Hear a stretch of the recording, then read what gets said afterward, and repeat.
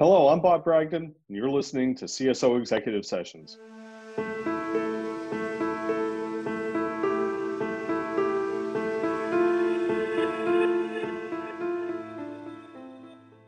CSO Executive Sessions is a twice-monthly podcast produced by CSO and IDG. Each episode, we sit down with leading security and risk executives to get their take on the challenges faced by their organizations. And today, we're on the line with Mark Weatherford, Chief Strategy Officer at the National Cybersecurity Center. Mark is the former Deputy Undersecretary of Cybersecurity at the U.S. Department of Homeland Security and has held the CISO role for both large public and private sector organizations, including stints as the CISO of Colorado, California, NERC, and most recently, Booking Holdings. Mark, thanks for joining me today. Good morning, Bob. I'm glad to be here.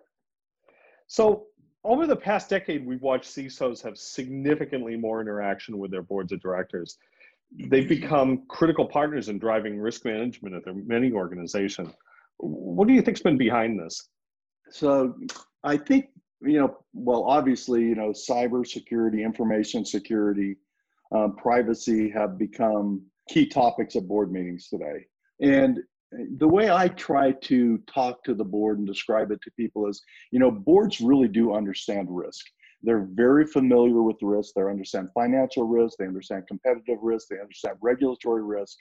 And that's the world they live in for the most part. But cybersecurity risk has been a bit new to them, even though, they've been hearing about cybersecurity for years. I think just in the last couple of years, it's become mom and apple pie to most boards to understand that this is a risk that we really need to be paying attention to, because there's a lot of facets of it. On the regulatory side, you have GDPR and now CCPA. We have, the ransomware aspect, from a threat environment, where companies are now going, holy cow, that just happened to a competitor of ours. Could have that happened to us? Yeah. I think just a few years ago, it was kind of, the information security was background noise. Now it's right in their face. So I think, that is why they've become critical partners in really understanding risk and then driving risk management in the organization. Mm-hmm. Do you think most boards are well-versed in cyber risk? And regardless of the answer, I think there's always room for improvement. How do we improve it? But first of all, do you think that they're well-versed in it? Unfortunately, no, they're not. And honestly, that was kind of a setup question. I know. Sure. And I think that's a shared responsibility. I don't think we as cybersecurity professionals have done a good enough job of educating our boards on cyber risk. At the same time, in my experience with boards, is they don't spend enough time wanting to learn about the cyber risk. In my last job, I got time every quarter with either the full board or with the audit committee on the board, and they took it seriously. But at the same time, we're always under this. It sounds crazy, but we're all under this time compression of how do we say everything we need to say in a very short window of time. Yeah. And, I get it. They have, when you have a board in front of you and they're there for a day and a half or a day or 2 days, they have a lot of material to cover. And, and cyber is just this one little piece of it. And you're trying to, I would have loved to talk to my board for 4 hours, but, I get an hour on the agenda, and oftentimes that hour would even get compressed down depending upon the ebb and flow of the meeting. So, so I don't think they're well versed in it. They're getting better at it. There are a number of organizations that have developed board level training programs.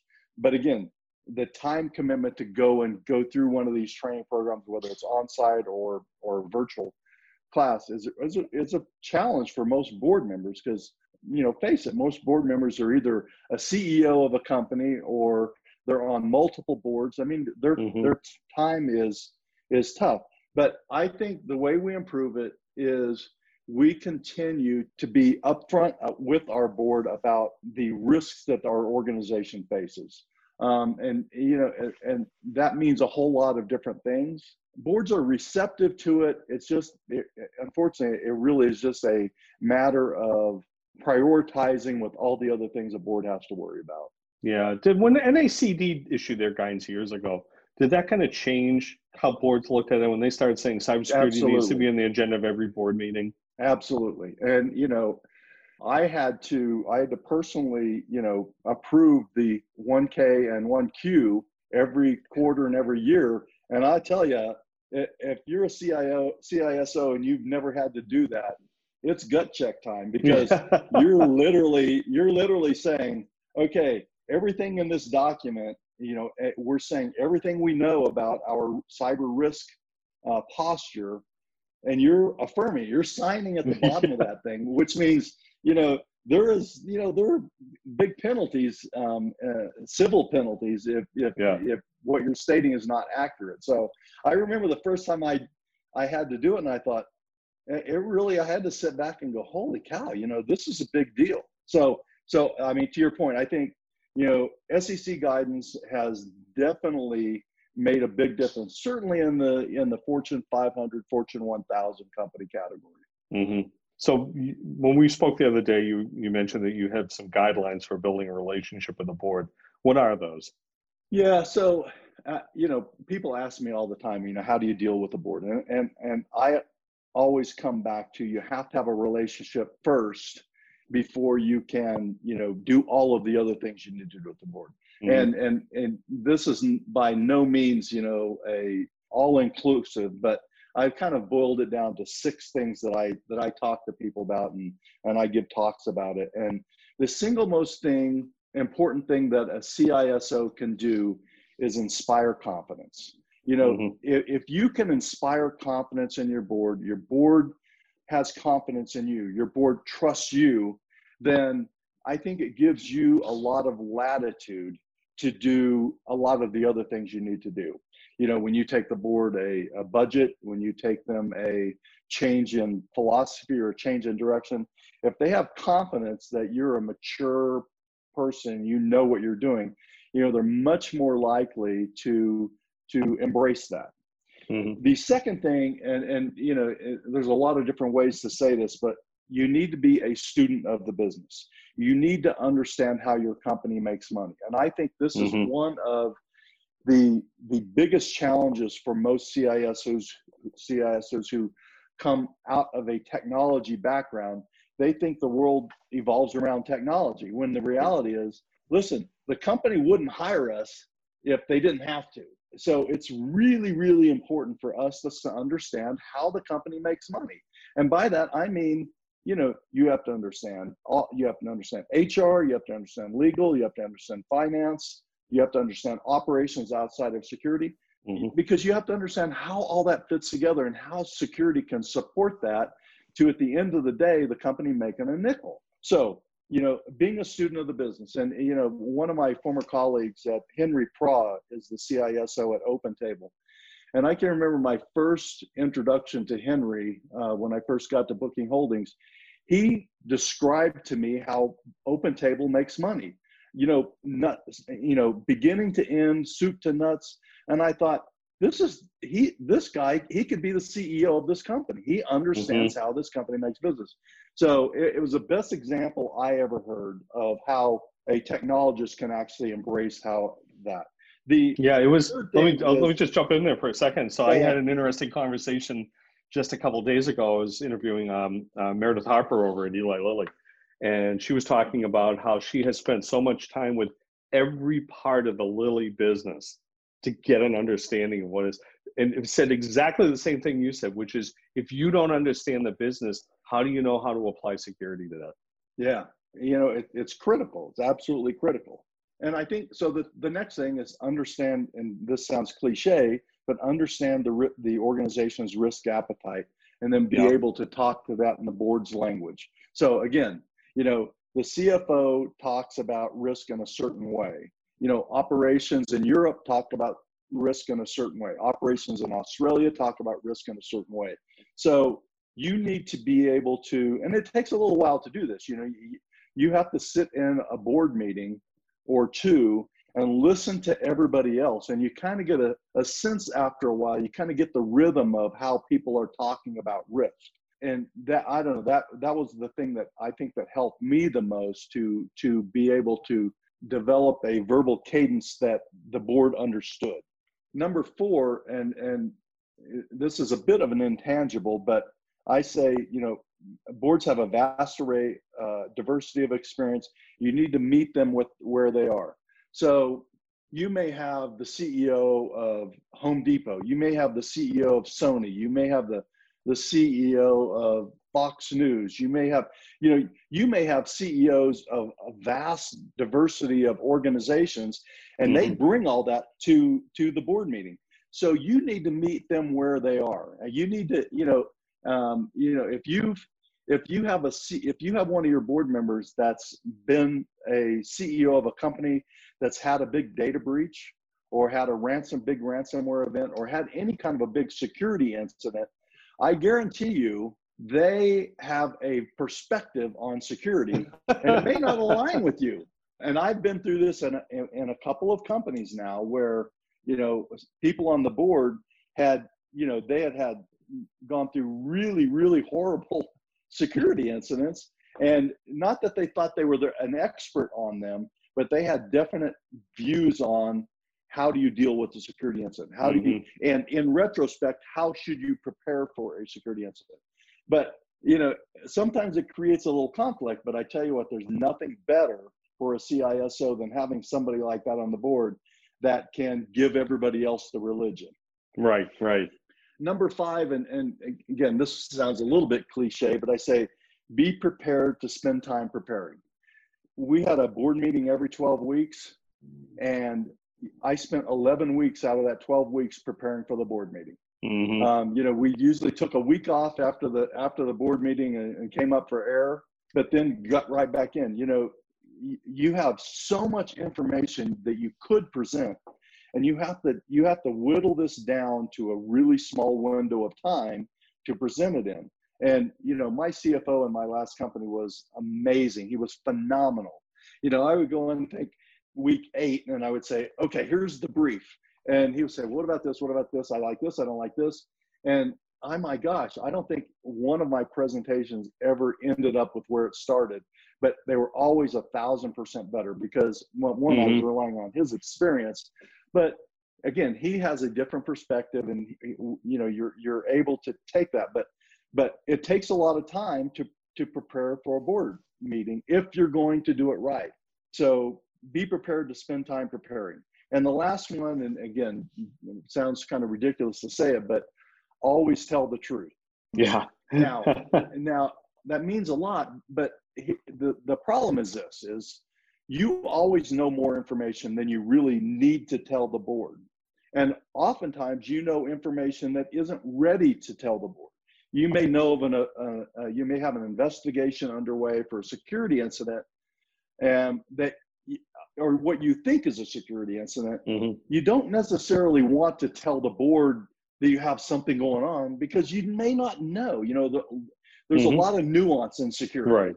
But you hear about this all the time where CISOs avoid telling, or they don't tell the whole truth. And I tell you, I would rather tell the truth than tell a half truth, because those are the ones that get you in trouble. So, you know, and that's expected anyway, to always tell the truth. But I would say that there's a nuance to that we need to understand. Yeah, that's good.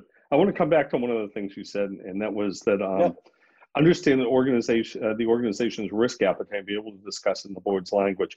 That's an interesting one, because one of the things I hear from a lot of companies when they first, companies, the board of director, good sized companies, public companies, when they first say, let's hire a CISO, and they bring in the CISO, and very often the CISOs say that one of their biggest challenges is getting the board to define what their risk appetite is, because they've never had to do it in terms of something that like a CISO would understand, right? Any thoughts on how do you get the board to actually frame what their risk appetite is? Yeah, that's a great question. And I think it's something, it takes a little bit of time. It takes time to, as you're sitting in a board meeting, you're listening to everybody else talk about the risks to the business. It takes a while to kind of frame that, to understand what that framework looks like. again, all of this kind of fits together because a board, there may be a point in time. I mean, there are different risk appetites at different times in a company's evolution. So, I don't think there's an answer for that, Bob. I mean, it's something that's probably different for every company, but you actually have to tease it out. And I tell you, one of the things that I have always done is in my last several jobs, even before I formally accepted the job, I said, hey, I want to talk to a couple of the board members before I take to this job. So I would set up a call, and this is one of the questions I would ask them is, what's your risk appetite? And they would almost inevitably would say, well, what do you mean by that? And I'm like, well, I mean, I need to do certain things to be successful in my job and make the company resilient in cyber, but that's going to cost some money. It's going to take some political power. I need to make sure that I have support from the board and the CEO as I take some of these things forward. Mm-hmm. And a lot of that is dependent upon how much capital that you are willing to spend on me reducing the risk. So I don't know that I was always successful in having this conversation. In fact, I know I wasn't. There were some board members that felt like I was being a little bit too pushy, but at the same time, it gave me a good sense of where I needed to invest my political capital in developing those relationships. That's good. Thank you. How does the relationship between CISO and the board change because of COVID-19? The biggest thing was the fact that most companies had to go from 0 to 100 with work from home. And that work from home created a lot of risk that I don't know that this happened in fact, I know it didn't happen in every case, but it increased the risk for every company because mm-hmm. we had to do things in a very short period of time, knowing that we may have been violating our own policy, that we were circumventing some of the procedures that we wouldn't normally do, but mm-hmm. knowing also that we were creating a catalog of these things that we had to go back and fix at some point in time. So I think what you just asked is the boards, every board in the world probably said, okay, what does this thing mean to our security? And I think probably the biggest, it probably made the relationship a bit better from the perspective of visibility, but it also raised the bar on expectations that while we know that we have a lot of urgent needs to meet to keep the company in business, we're doing some things that we have to pay attention to because we may be creating more risk for ourselves. Mm-hmm. One final question for you, and it's it comes off a little bit of one of the points that you made earlier, about being honest with the board. But are there some things that the CISO is better just not discussing with the board, and maybe not incidents, but broader issues? Are you going to get pulled into a rabbit hole? I guess. Yeah, a good question. I mean, I think there's obviously political issues that that are probably better left not talked about. And I'll give you an example. You look at again, I don't want to be political either, but in the current administration, there are people that believe that they're going the right direction with security and critical infrastructure and regulation. And on the other side, there are people that believe that the administration is going in the wrong direction. In many cases, in a lot of cases, some of these directions directly impact a company. And mm-hmm. You just look at the encryption debate. Which, good one. We could have. I'm going to write a paper on that pretty quick here. This is a big deal. I mean, it's a technology issue, it's a policy issue, it's a risk issue. But you can see it right now. From a political perspective, there are definitely two different schools of thought on this. So I think obviously staying away from things like that are opinion and not fact-based are really important. But I still go back to what I said earlier and what you just alluded to.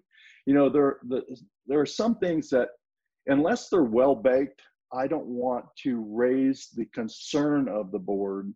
I don't want to tell the board something that I don't have an answer to. So you bring an issue up and you start getting 20 questions on it. Unless you can't answer them, it goes back to my number one. you take away from the confidence that you want the board to have in you. Yeah. So you don't want to, I don't think you want to tell them about things that you are not prepared to, that you don't have good answers to. Right. That's good. Hey, thanks for listening to this episode of CSO's Executive Sessions. We've been speaking with Mark Weatherford, Chief Strategy Officer at the National Cybersecurity Center. Mark, thanks for joining us. Thanks, Bob. Glad to be here. CSO Executive Sessions shares the expertise and insights of leading security and risk executives. To learn more about how security and risk leaders are addressing today's dynamic risk environment, make sure to visit us at csoonline.com. And be sure to catch future CSO Executive Sessions by subscribing to this podcast on csoonline.com/podcasts or wherever you get your podcasts. Until next time, for CSO Online and IDG, I'm Bob Bragdon.